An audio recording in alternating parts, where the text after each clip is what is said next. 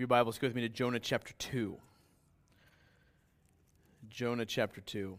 I want to ask this question to begin with. How does God change us? How does God change us? I have two thoughts about that initially. One is I don't know if too many other so fundamental questions to ask. This is a question that we seek to answer in our DNA gatherings all the time. We seek to answer and to live this out. You see, if that's the purpose of our DNA gatherings, then you don't really ever move on from that. You don't graduate on to something different. I know in our minds, when we think about churches and how churches do things, we think about programs and stepping stones. You move from one program to the next, to the next, to the next. And listen, the program that God has designed for you to move from one step to the next is from one degree of glory to the next. So if you want to call that degree of glory 201 to degree of glory 301 to degree of glory 401, then that's fine. But how does God change us? And that's something that we never move on from. How does God change us? We don't ever move on from that. And it's not some unimportant question. It's a very fundamental question to our Christian lives. I want to begin in Jonah chapter 1. I'm not going to read the whole thing initially. We'll just read it as we go. I want to read to you the first two verses. It says this: Then Jonah prayed to the Lord his God from the belly of the fish, saying, I called out to the Lord out of my distress, and he answered me. Out of the belly of Sheol I cried, and you heard my voice. You know, we all have this tendency to downplay reality. We certainly have this tendency that when it benefits us to overplay reality, we certainly do, with hyperbole and exaggeration and when it seems convenient.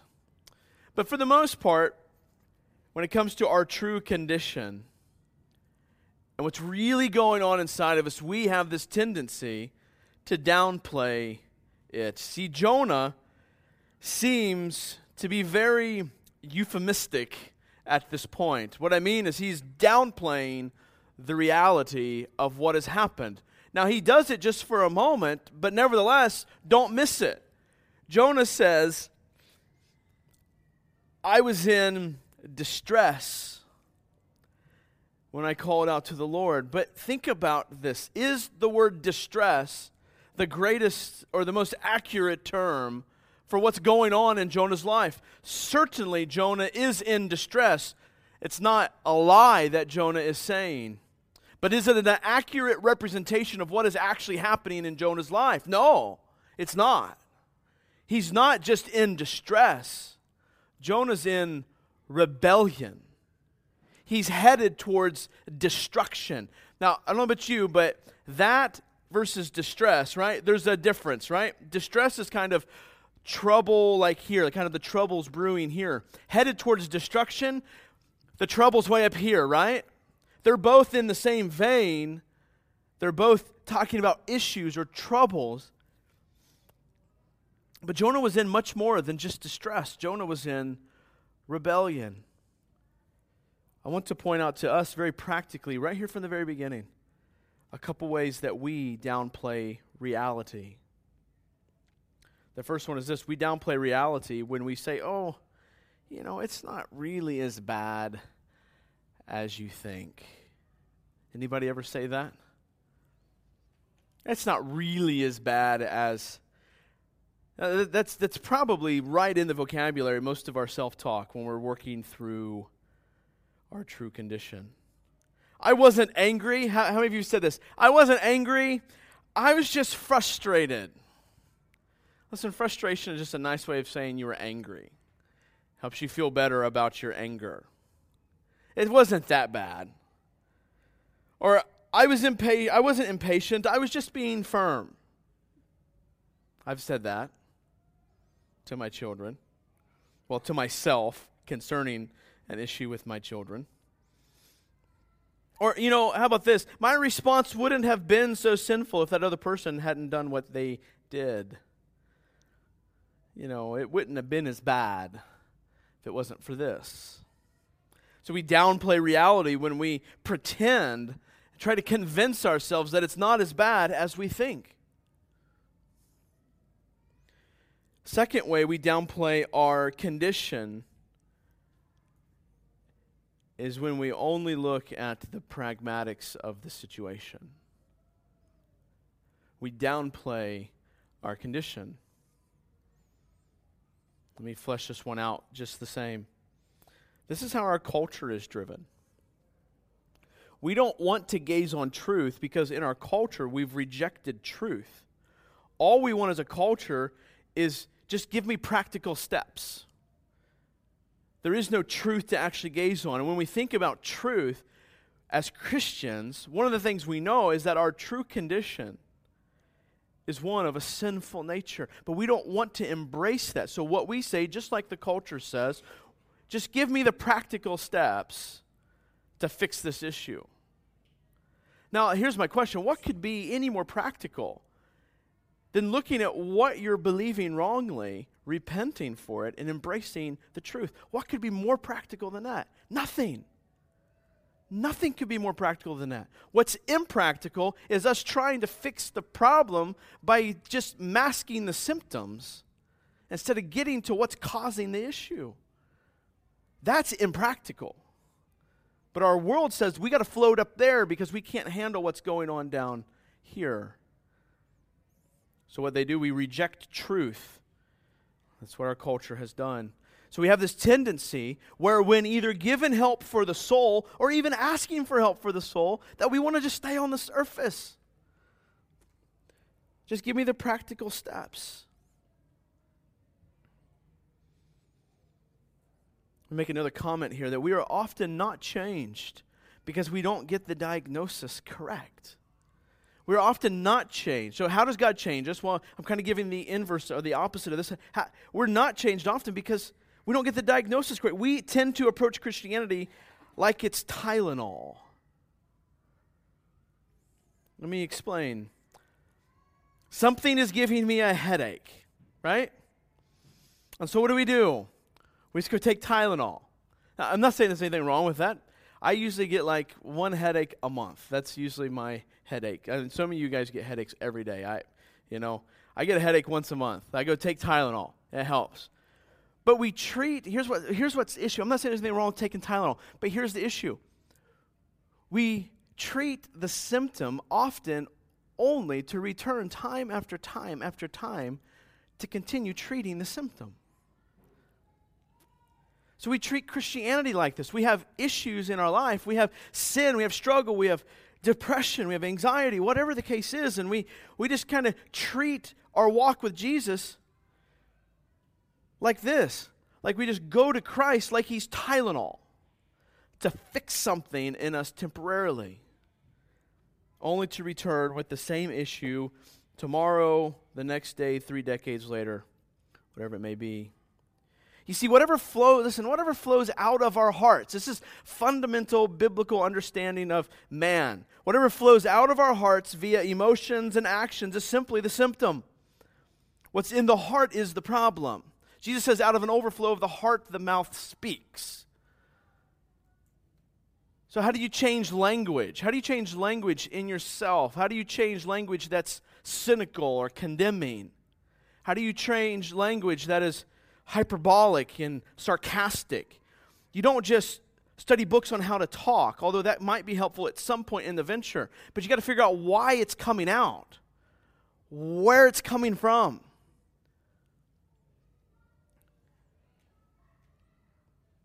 And so what happens, though, is when we fail to pursue, listen, the correct diagnosis,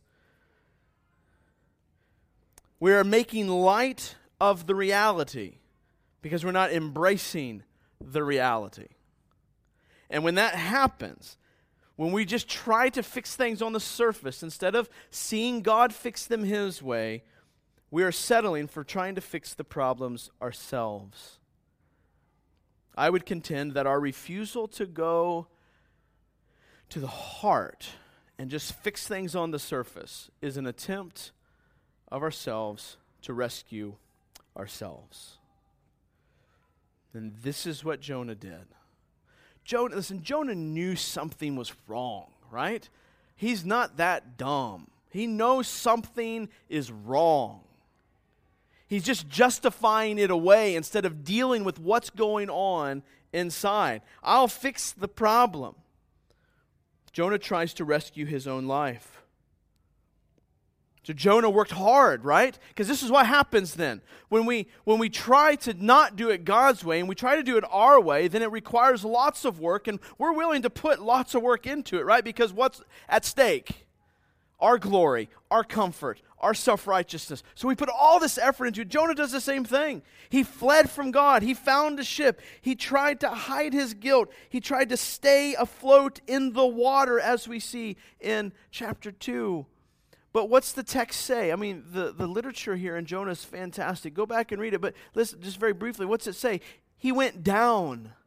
But down Jonah went. He went down to Joppa. He went down into the boat. He went down into the inner part of the ship. He lay down to sleep. In the prayer here, it talks about him going down to the root of the mountains. What's he talking about? Like to the ocean floor.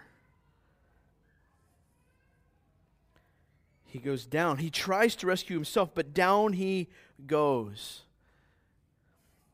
You see, God allowed Jonah to hit the bottom before He sent the fish. You see, once Jonah's strength was gone, once he was helpless, God sent the fish. And it's at the bottom that something happens. We're asking this question this morning. How does God change us? I'm going to give you multiple words, as you see in your notes there, with a statement that follows. How does God change us? Let's read on in chapter 2, verse 3. It says, "For you cast me into the deep, into the heart of the seas, and the floods surrounded me. All of your waves and your billows passed over me." The first step, if you will, in how God changes us is an awakening. Like an awakening has to take place. Now listen, this can be applied in both cases. Both to someone who is coming to faith in Christ for the very first time. But primarily the concern here is for those who are already redeemed. How does God change them? Okay? But the process is really the same. But right now we're talking about how, because who is Jonah? Jonah's a follower of God. So how is God changing Jonah? That has lots of parallel for you and I. The first step is an awakening. Own your true condition. Own your true condition. This awakening helps us to own our true condition. Now you say, I get it. Many of you are looking at me going, oh, well, Matt, I know we're sinners. Like, I get that. Like, I know I'm dreadfully sinful, that I can choose no good apart from God. Okay. I know we all say that, right? But daily, when you're working through an issue, a sin, a struggle, whatever it is, when someone approaches you for sin in your life, do you actually believe that? Does it make sense? Because if you don't believe that, you're going to be defensive. If you don't believe that, if you're not owning your true condition in that moment, then you're going to seek to fix it on the surface like it's a symptom instead of a heart issue. So we need this awakening. Let's talk about this a little further. Let me give you an imperative as like a sub-imperative. Find the end of your self-sufficiency. Find the end of your self-sufficiency, and find it quick. Here's the question. So Jonah is being brought down to the end of his self-sufficiency. Here's the question. Does it really have to be that hard? I mean, think about what's happening to Jonah. He's floating in the sea, sinking to the ocean floor. Does it have to be that hard?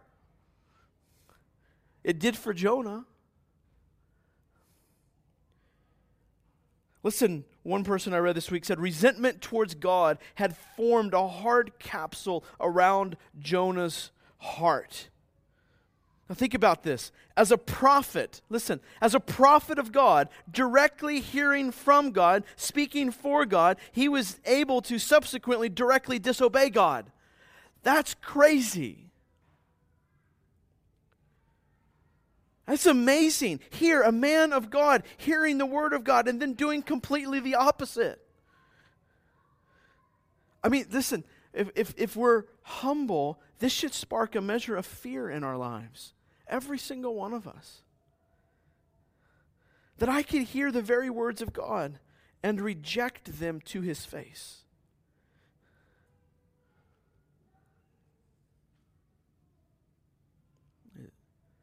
Placed a measure of fear over me this week.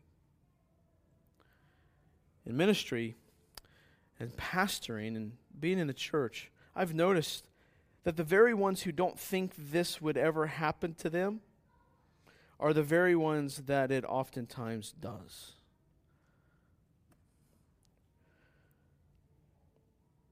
What happens is those people build resentment towards God. But usually that resentment towards God isn't clear on this plane. It's usually clear on this plane. And through this resentment, able to justify whatever they want to do. This is Jonah. So yes, for many people, it does have to be that hard.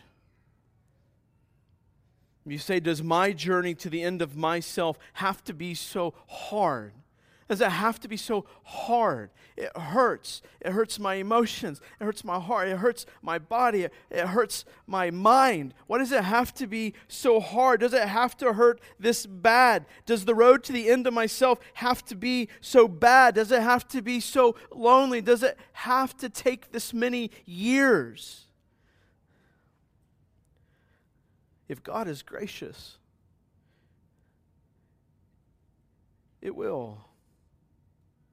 Listen, Jonah was a prophet of God, and it took this hard of a road.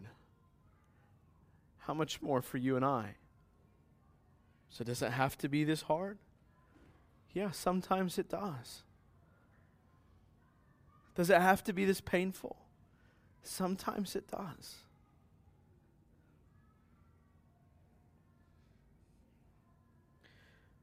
Could it be that you need to come to the end of yourself?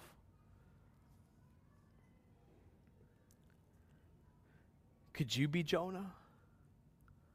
Could you be living like Jonah right now? Could you be spiraling to the bottom of your self-sufficiency on a boat headed for Tarshish? Now listen, you could be in a major way, like kind of whole life encompassing way. Or it could be that you're in this boat. I guarantee you, all of us are at least in this boat in a minor way every day. Where God is having to, by His mercy and grace, take us to the end of ourselves. I mean, what's the alternative? Sufficiency in self and an eternity away from God. That's the alternative. God is merciful to rescue us from that. So could it be that you need to come to the end of yourself? A second point of application is this. Could it be that you're keeping someone else afloat who needs to hit the bottom?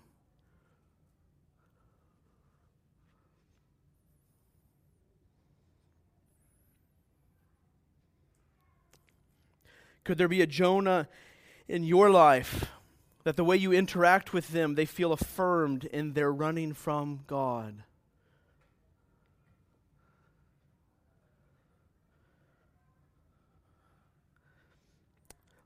Think about, we sang the song, The Prodigal. Think about the story of the prodigal. God, the Father doesn't hold him back. Go. He even gives him the inheritance. Why? Well, I think because the Father knows that the Son's going to hit destruction and the end of himself. You see, what the Father knew is that the Son needed to hit the bottom. He needed to spiral down. So I ask you, could it be that you're keeping someone else afloat who needs to hit the bottom? Listen, God is gracious in sending Jonah to the deepest, darkest moments of his life. God is gracious to do this.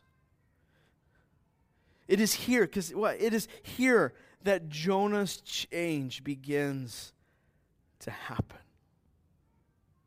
So yes, does it have to be this hard? Sometimes it does.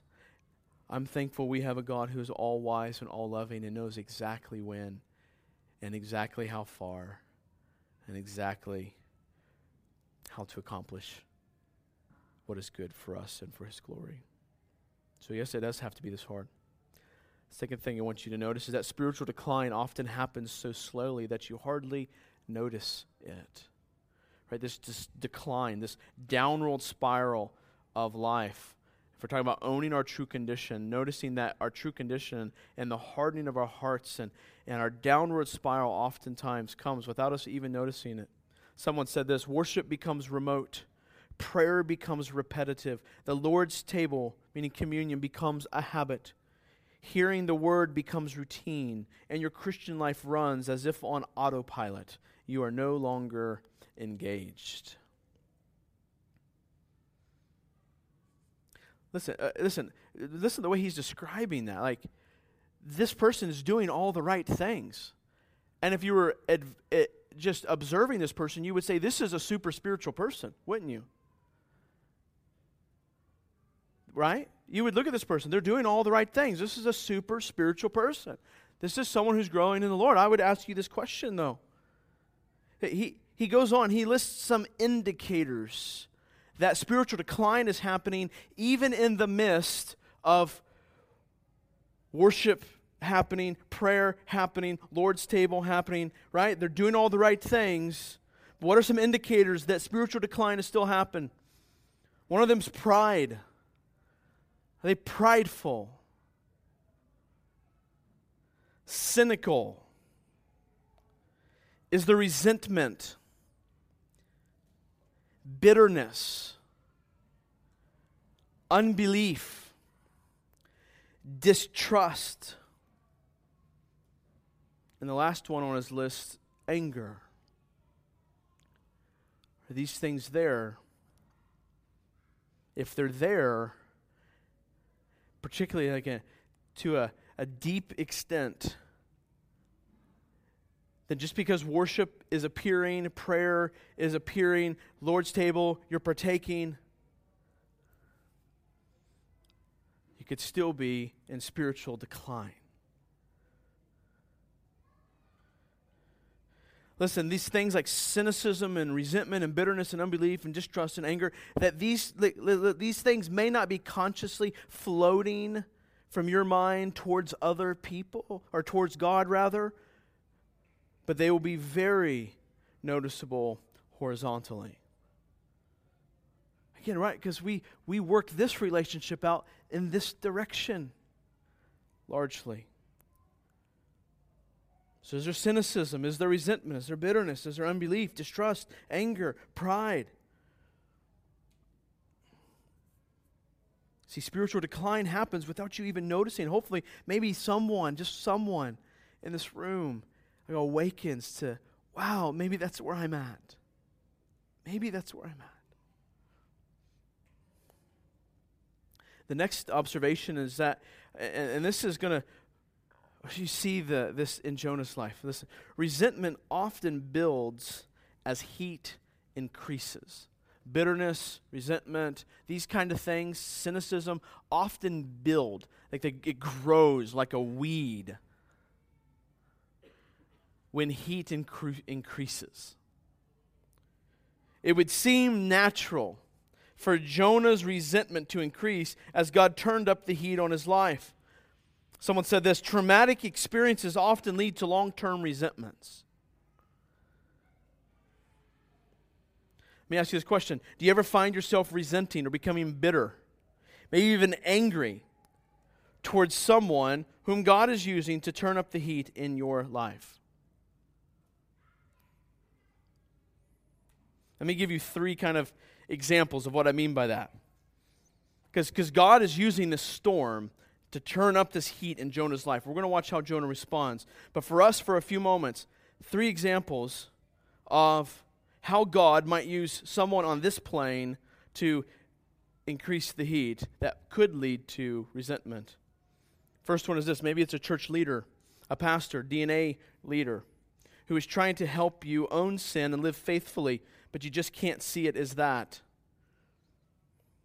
Instead, you see it as attacking, or they're just out to get you. I've seen this too many times. What happens? Resentment, bitterness, unbelief, anger, distrust. These things happen.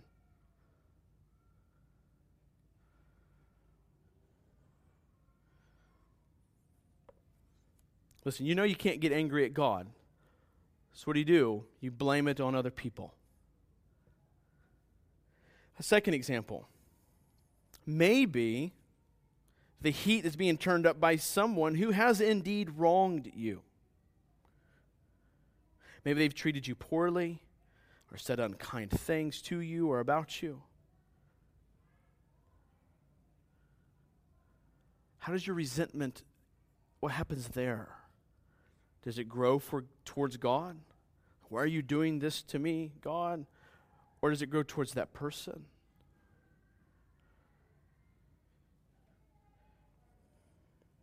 Or maybe, here's a third example, maybe God's applying heat to you through a person that doesn't even realize that they're doing it, right? Maybe they're just trying to live life and ignorant of the fact that what they do is applying heat in your life. Do you grow in resentment towards that person? Listen, some people see their lives as kind of 3 different things here, someone said. A series of random chances. Some people see their lives as they're in control, and they see themselves as heroes if things go well and failures if they go badly. And some people see their lives as events controlled by other people, and they feel that they are the victims to these people. But watch what happens with Jonah. Jonah's resentment doesn't go up, even though that seems to be the most natural response. What does he say in this very passage? Look at verse 3. Look at the pronouns. For you cast me into the deep.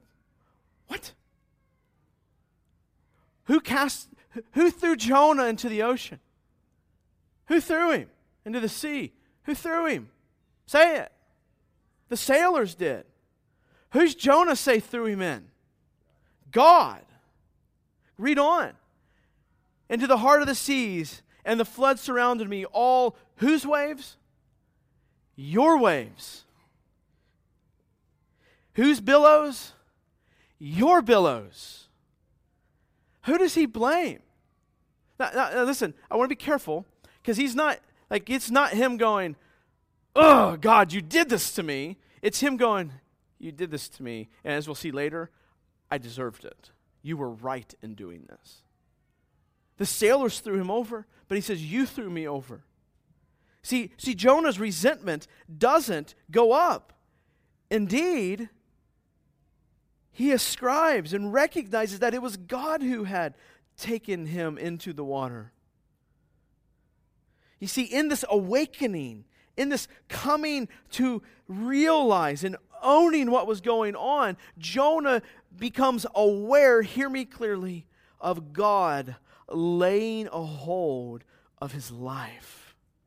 So how does this awakening, what does that look like in owning your sin? It's recognizing and seeing and believing God laying a hold of your life. It's so easy to go every day, multiple times a day, and whatever heat is applied to our lives, and we just keep looking this way instead of looking this way and seeing that God is laying a hold of the deepest parts of my heart through this situation on this plane. And he does that every time. You see, part of how God changes us is becoming aware that that's what God does. That's how he works. He has a hold of all that happens on this plane, and he works them all to change us.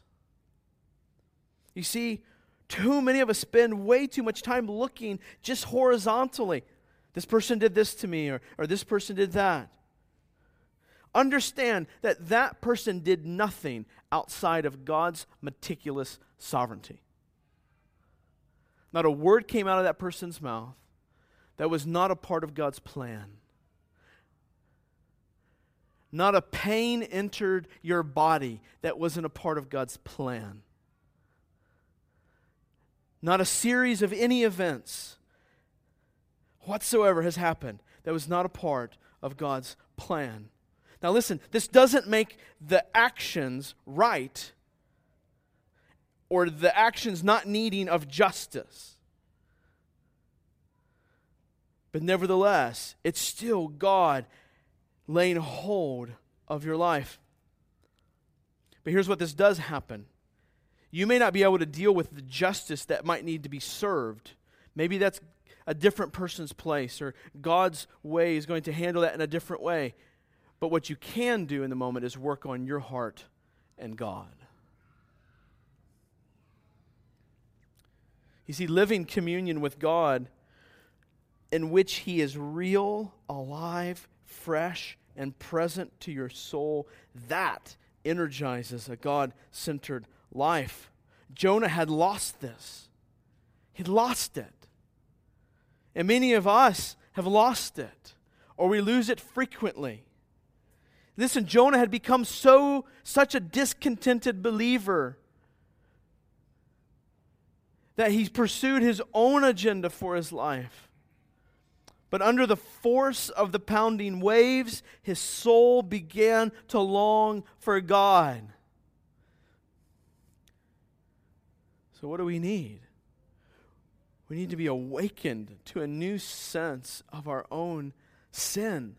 Like, listen, I don't care what your experience was yesterday. Like, oh man, I had this experience yesterday where I just knew that I was a sinner and I needed God. All right, that was yesterday. Today, you need a new sense of your own sin. We need this every day. Listen, as Paul Tripp said, if you don't wake up in the morning naming yourself a sinner, you will not live in God's grace for that day.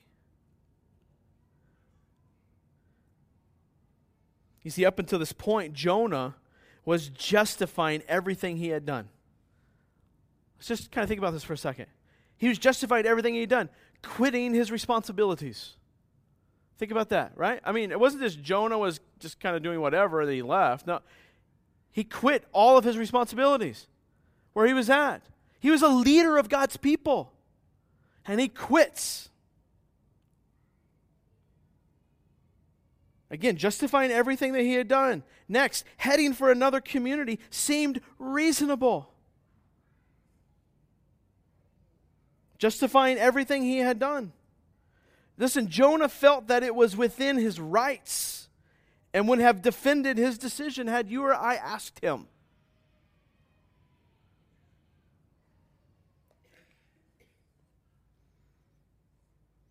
But Jonah recognizes, listen, in the water, that God was right to send the storm and crash this water down upon him.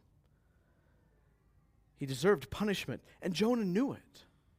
It's part of this awakening to what's going on in his heart and what God is doing with it.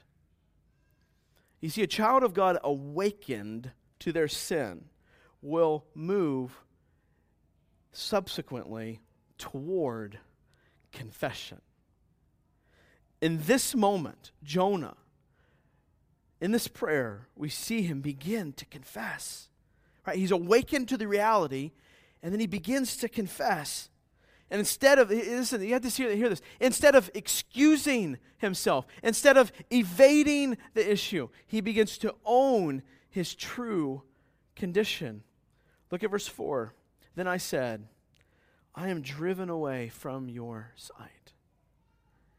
Yet I shall again look upon your holy temple.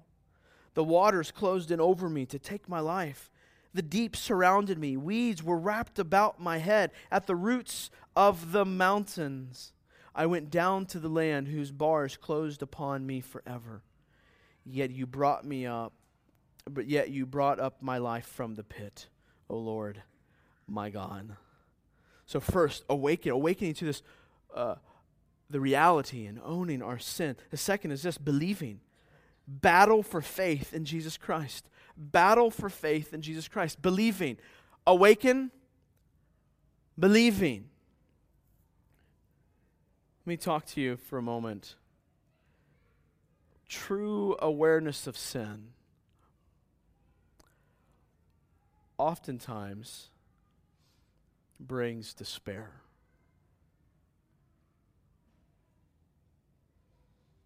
I don't know about you, but it's a reality in my life sometimes. Notice the language. Earlier it was, I'm fleeing from the presence of the Lord, right? Beginning of Jonah. I'm fleeing from the presence of the Lord. What is it now? I am driven from the presence of the Lord.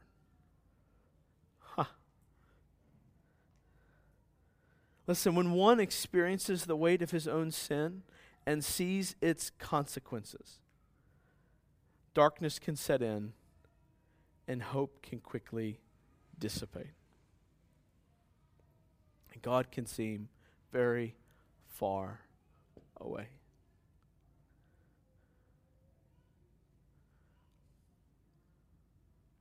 Is that you? I mean, honestly, I hope all of us at least experience the edge of despair over our sin. If not, then we're not grasping the reality of it.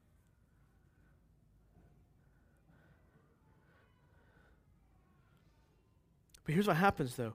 Change continues to occur when the awakened person believes. You see, the act of faith is a turn toward God, right? The act of faith is a turn toward God. Notice what Jonah says next. I stopped at, I am driven away from your sight.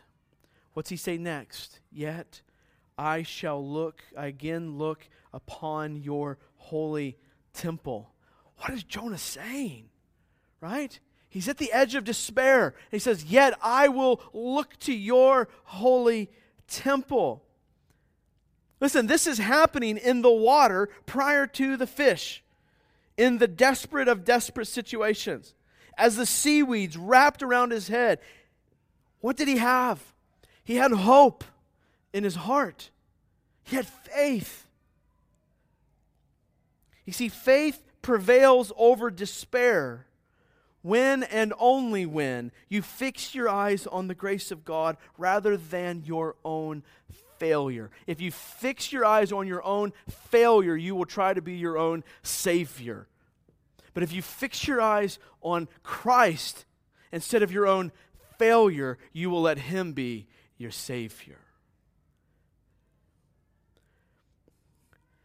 So encouraged.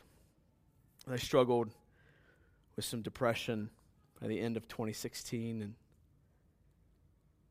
and I know maybe some of that's news to some of you, but just kind of hit me hard. And working through that, I read a book called When the Darkness Will Not Lift, a real short booklet by John Piper.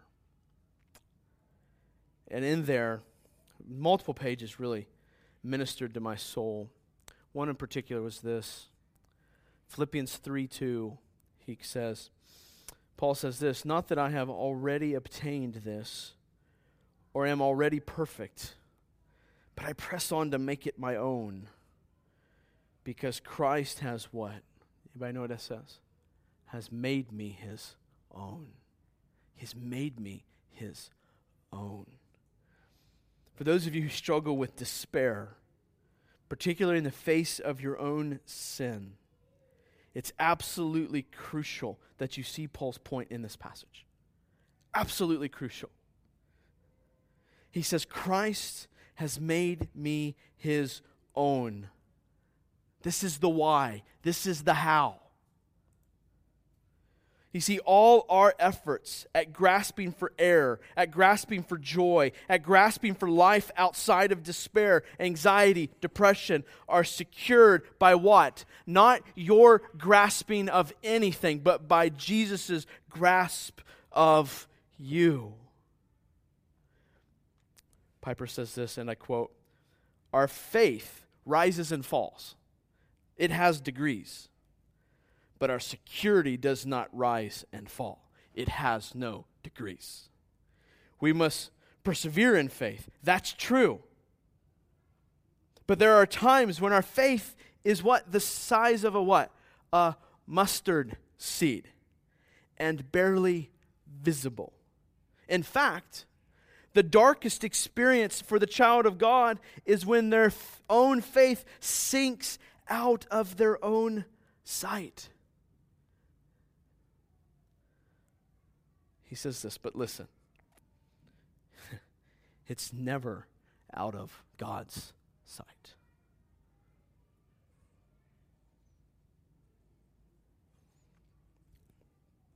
Look at Jonah. Jonah's in the bottom of the ocean. I'm being driven from your presence. Yet, I will look to your holy temple. See this movement in faith. In verse 7, he says, when my life was fainting away, what's he say? I remembered the Lord. And my prayer came to you into your holy temple. What's this mean? What's it mean? It means at one time I thought about you, but I forgot. At one time I could see you, but then I forgot and I can't see you, and now I can see you. It means faith is not a one-time decision. It's a struggle. It's a fight. It's a war. It's a battle. Someone said this, it is the bond of a living union with Jesus Christ in which you love, trust, and follow him. And that means that faith will always be in conflict with doubt and unbelief. Always. Every day.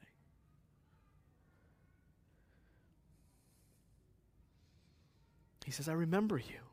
I remembered the Lord. What is it we remember? At the very core of our being, Romans 5:8 says this, but God shows his love for us, and that while we were still sinners, Christ died for us. Listen, this is how God changes us. We come to the end of ourselves. We believe in the gospel. And look what happens next in Jonah's life. In this prayer, he says, those who pay regard to vain idols forsake their hope of steadfast love. But I, with the voice of thanksgiving, will sacrifice to you. What I have vowed, I will pay. So I give you awakening, believing, repenting. Release idols and lay a hold of grace. How does God change us? Awakens us. By grace, he gives us faith or belief, which leads to repentance. So what idols are you beholding? I know we talk about this all the time. If that gets old to you, you can go to a church that doesn't talk about sin. That's fine. What idols are you beholding? What's got a hold of you that you're willingly subjecting yourself to? He says, what's he mean by pay regard? Right? To give attention to. To give attention to these idols, to behold them. To be captivated by them is then the effect. And what's he say? What's he say? The second line is so helpful. When you do, you forsake what? The hope of steadfast love. For us, now post-Christ, Romans 5:8 says what? But God shows his love for us that while we were still sinners, Christ died for us.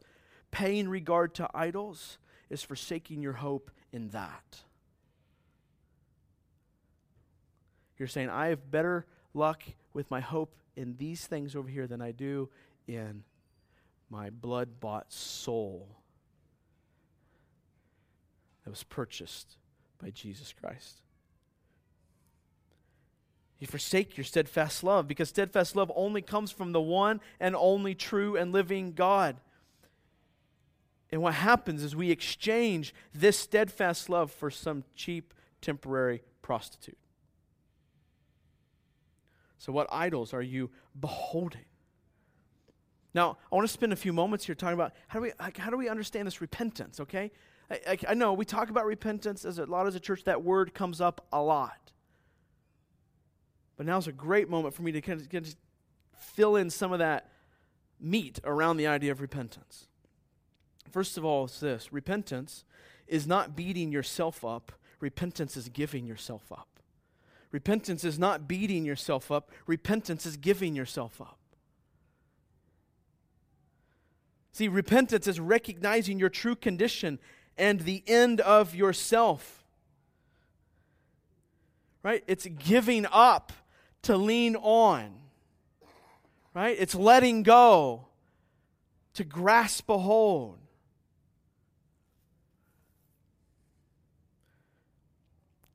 Repentance also involves humble thankfulness.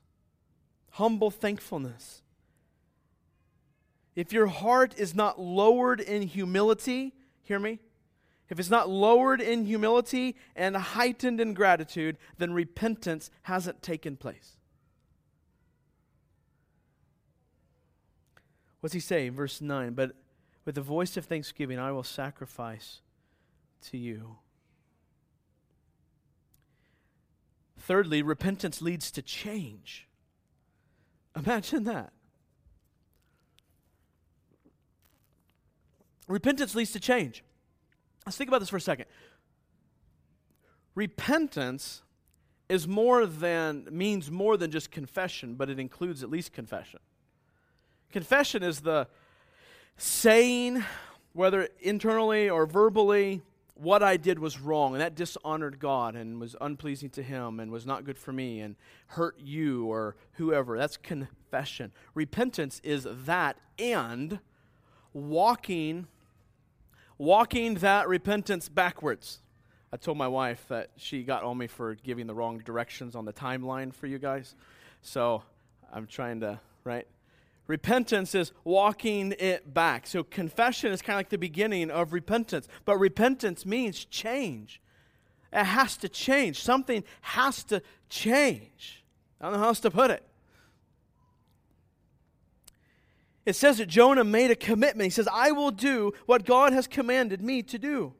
You see, inside the fish, Jonah makes commitments that reflect his change of heart. Now, without actual actions, right? Without actual change, I would suggest that nothing more than admitting you got caught was all that took place. Change happens. Doesn't mean like you're changed overnight, right? We're talking about a trajectory, like a course of action.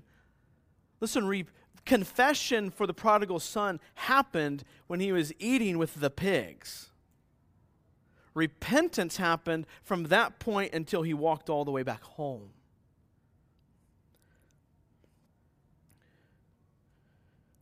So repentance leads to change because repentance means you see and feel differently about the situation in your act of repentance. It means you see differently about it. You see it. You see it more as God sees it. Look at what's happening with Jonah, right? Jonah's seeing these things different. Now, we're going to see Jonah slip back into this, right? Like he's going to sinfully walk back into some of this. But you're going to see some change that happens in Jonah. The last thing I want to tell you about repentance is that repentance is preceded by faith. Repentance is preceded by faith. Faith happens first. I know we need to help our minds. We tend to think of repentance and faith, repentance and faith. We say them in that order, right? You need repentance and faith, repentance and faith. Or do you not believe the right thing? Okay? I'm not saying that we need to throw that out, but I'm saying we need to be careful that we're not training our minds to think wrongly about this. Repentance is preceded by faith. Someone said this, faith is the bond of a living union with Christ. If God required repentance before you came to faith, you would have to do it in your own power, and you couldn't.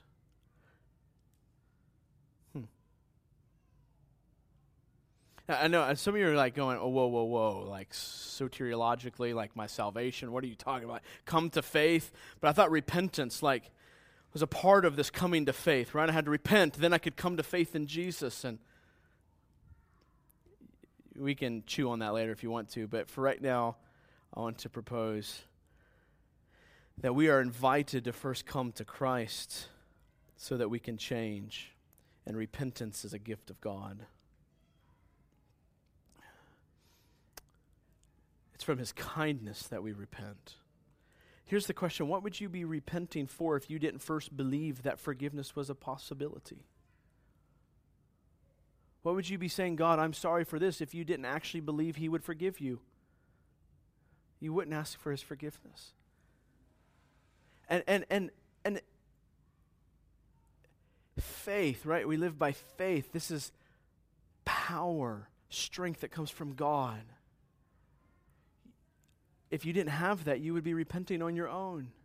So who's the one earning salvation at that point? Anyways. Repentance, here's the deal. Repentance flows from faith. And faith flows from a spiritual awakening to your own need and to God's glory. Listen, grace makes faith possible. For by grace you have been saved through what? Through repentance? For by grace you've been saved through faith. Now, I know. You're going to go, well, Matt's going to mess up the gospel. Okay, no, calm down. Listen, grace makes faith possible. What faith? Faith in what? Faith in the good news of Jesus. Faith in the good news of the gospel. Jesus dying on the cross as the punishment for your sin. So grace makes faith in that possible. And faith produces repentance. Because if you believe Jesus died on the cross for you, what's the natural response to that? Oh, please take all of my sin. Take it all. Please. I can't do this. You did it all. Take it. Repentance. That's what happens. But why do we oftentimes not want to just give it all to God and say, I'm sorry. I'm a failure. I messed up. Please take it. Why? Because we're not living by faith. Because faith precedes that. Because I struggle to believe that Jesus did take it all. That I can give it all to Him. So what do? I try to work on my repentance and take care of these sins and then try to exercise some faith in the process. But grace makes faith possible. And faith in the good news of Jesus produces repentance. Now look at what happens. Repentance produces what? Look in verse 9, the second part of verse 9. Salvation belongs to the Lord. Exclamation point. Worship, gospel change always leads to Christ adoration. It always leads to Christ adoration.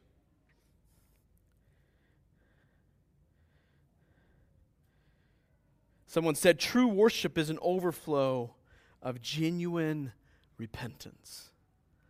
And repentance is a Result of what? Faith. And faith is a result of what? God's grace. Right? For by grace you've been saved through faith. Not of ourselves, but it's a gift of God. Not a result of works, that's so much to boast, right?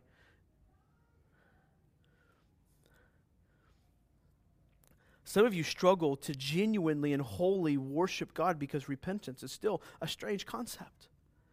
And if repentance is a strange concept to you, then so is faith.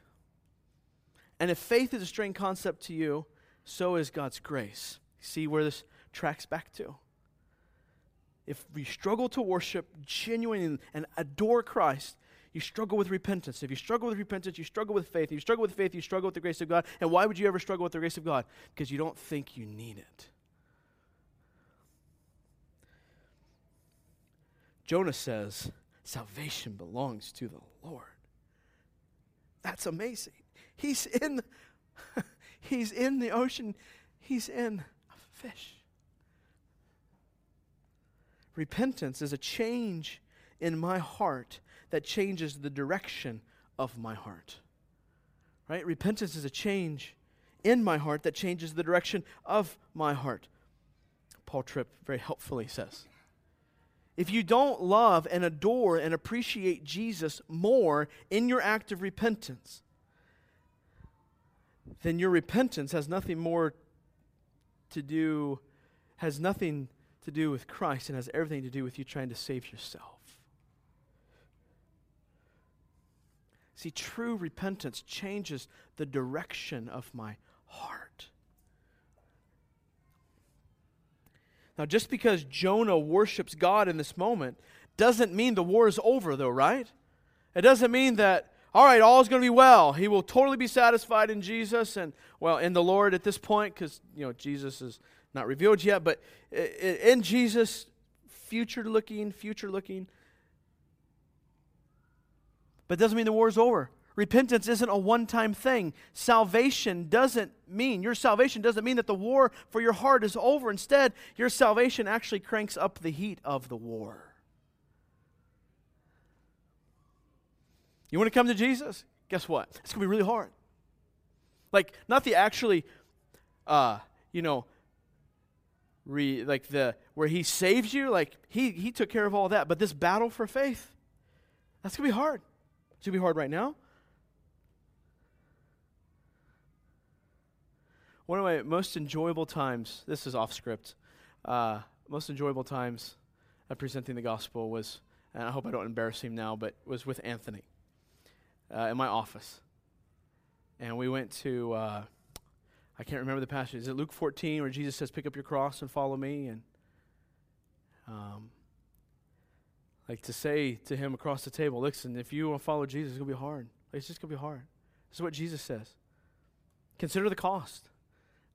I mean, how many of us present the gospel? I'm not saying that is the way you should do it every single time, but I'm saying that's the way Jesus did it. You will come to Jesus. Oh, great, come to my church.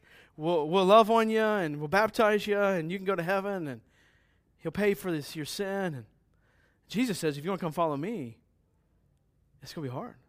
It's going to be a battle. Consider the cost. Again, I'm not saying that's the way you always need to present the gospel. My point is this, is that the war is not over. Your salvation cranks up the heat of this war.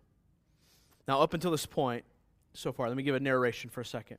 Up until this point, all of our conversation has been pushing you to look inward, right? To examine your walk with the Lord. And if we're not careful, we'll miss the point. If we're not careful, we'll miss the point, particularly of chapter 2.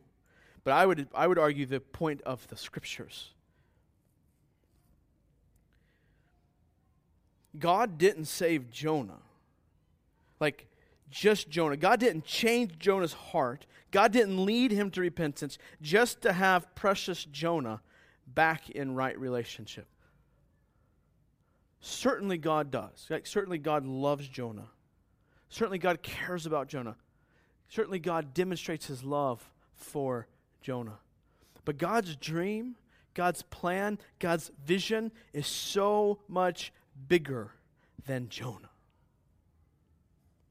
God's worldview, if you will, God's desire is so much bigger than Jonah, and God's plan is so much bigger than just you and me. Why did God save Jonah? Of course, it's because He loved Jonah. Absolutely, I'm not denying that. But more importantly, God saved Jonah because God loves the nations. Because God loves for His glory to be displayed throughout the earth. Because God desires for His glory to be displayed by your neighbor.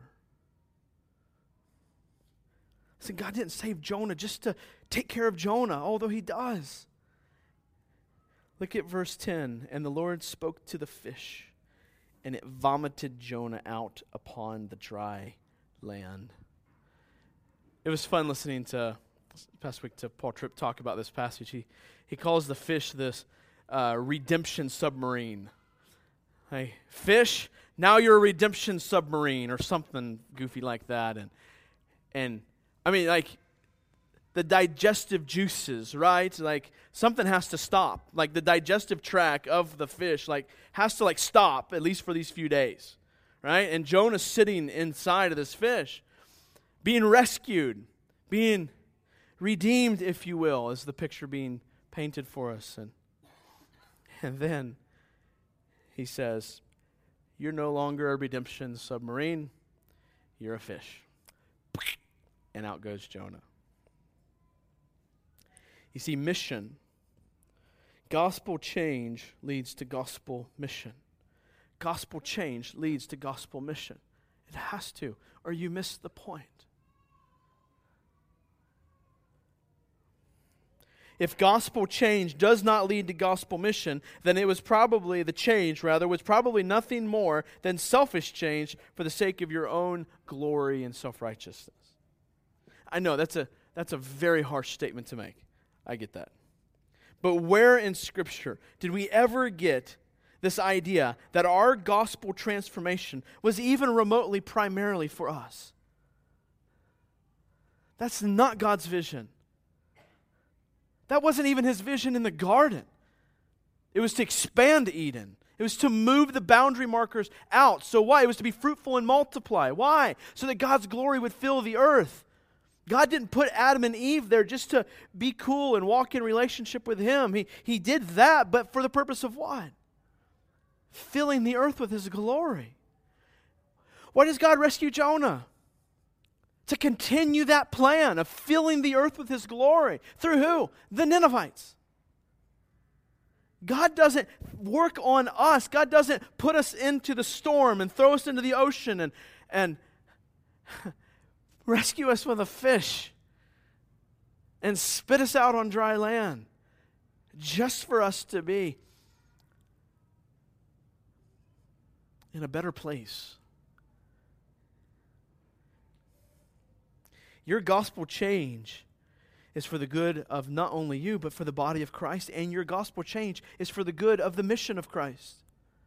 Listen, God rescues Jonah to be an instrument of His rescue. Like we talked about, rescued people rescue people. Listen, He saved Jonah to do something with Jonah. And He has done the same to you. God has saved you to do something with you.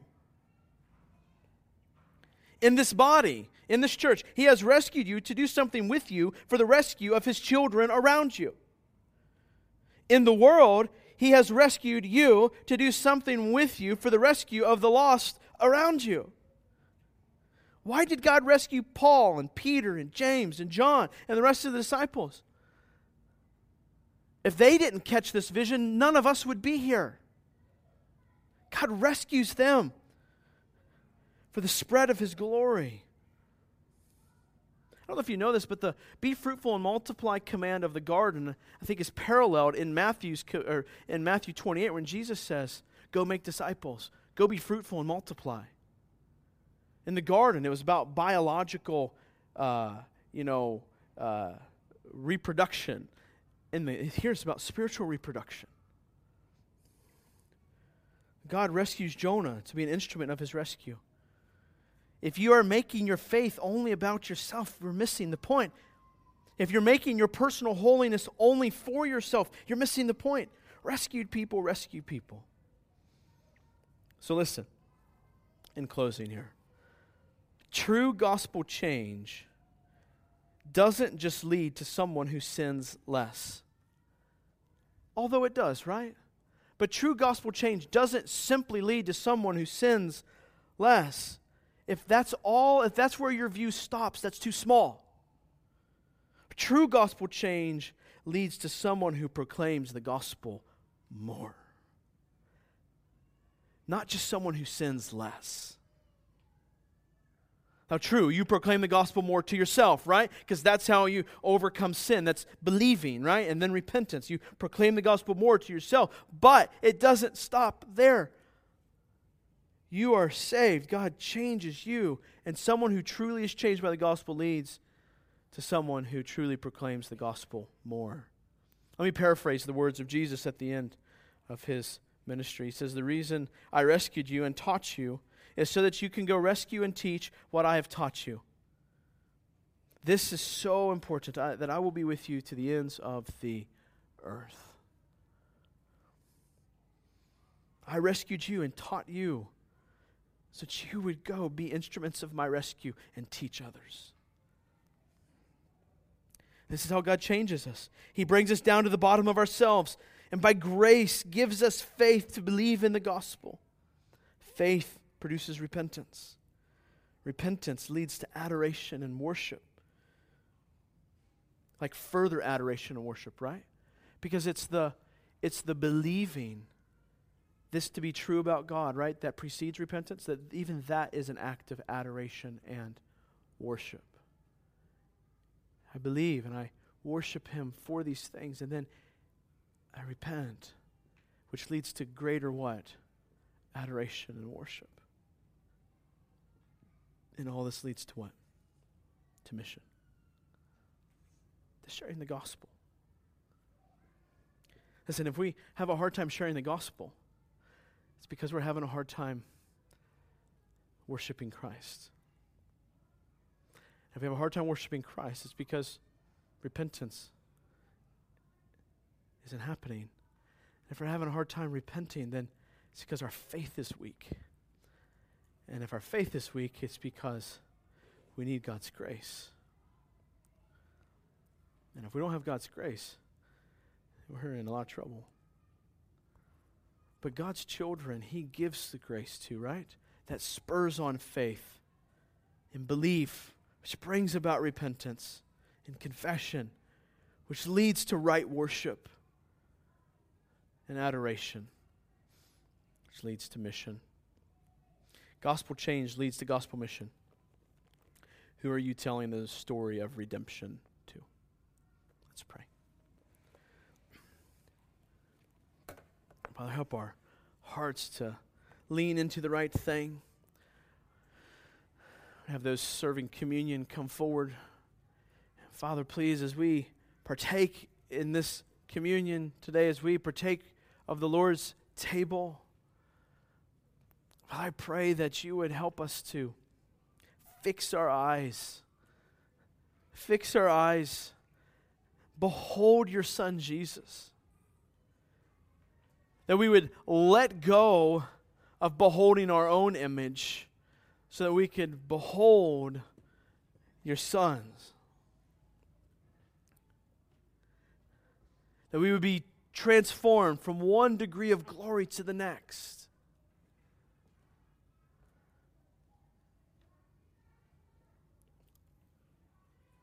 Father, we confess to you that this is all hard.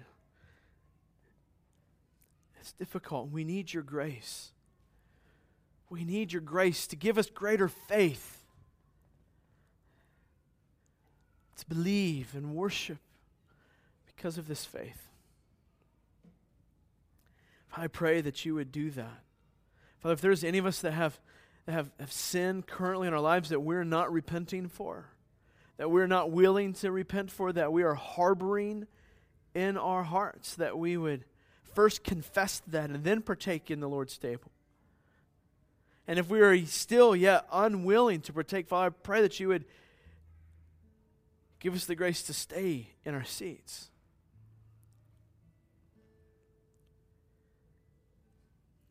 Father, I pray that most importantly, in these next few moments, as we partake in the Lord's table, that it would spur on our faith, that it would remind us of the gospel work of your Son Jesus, that it would remind us that he pays this price for us, that he paid this price for us.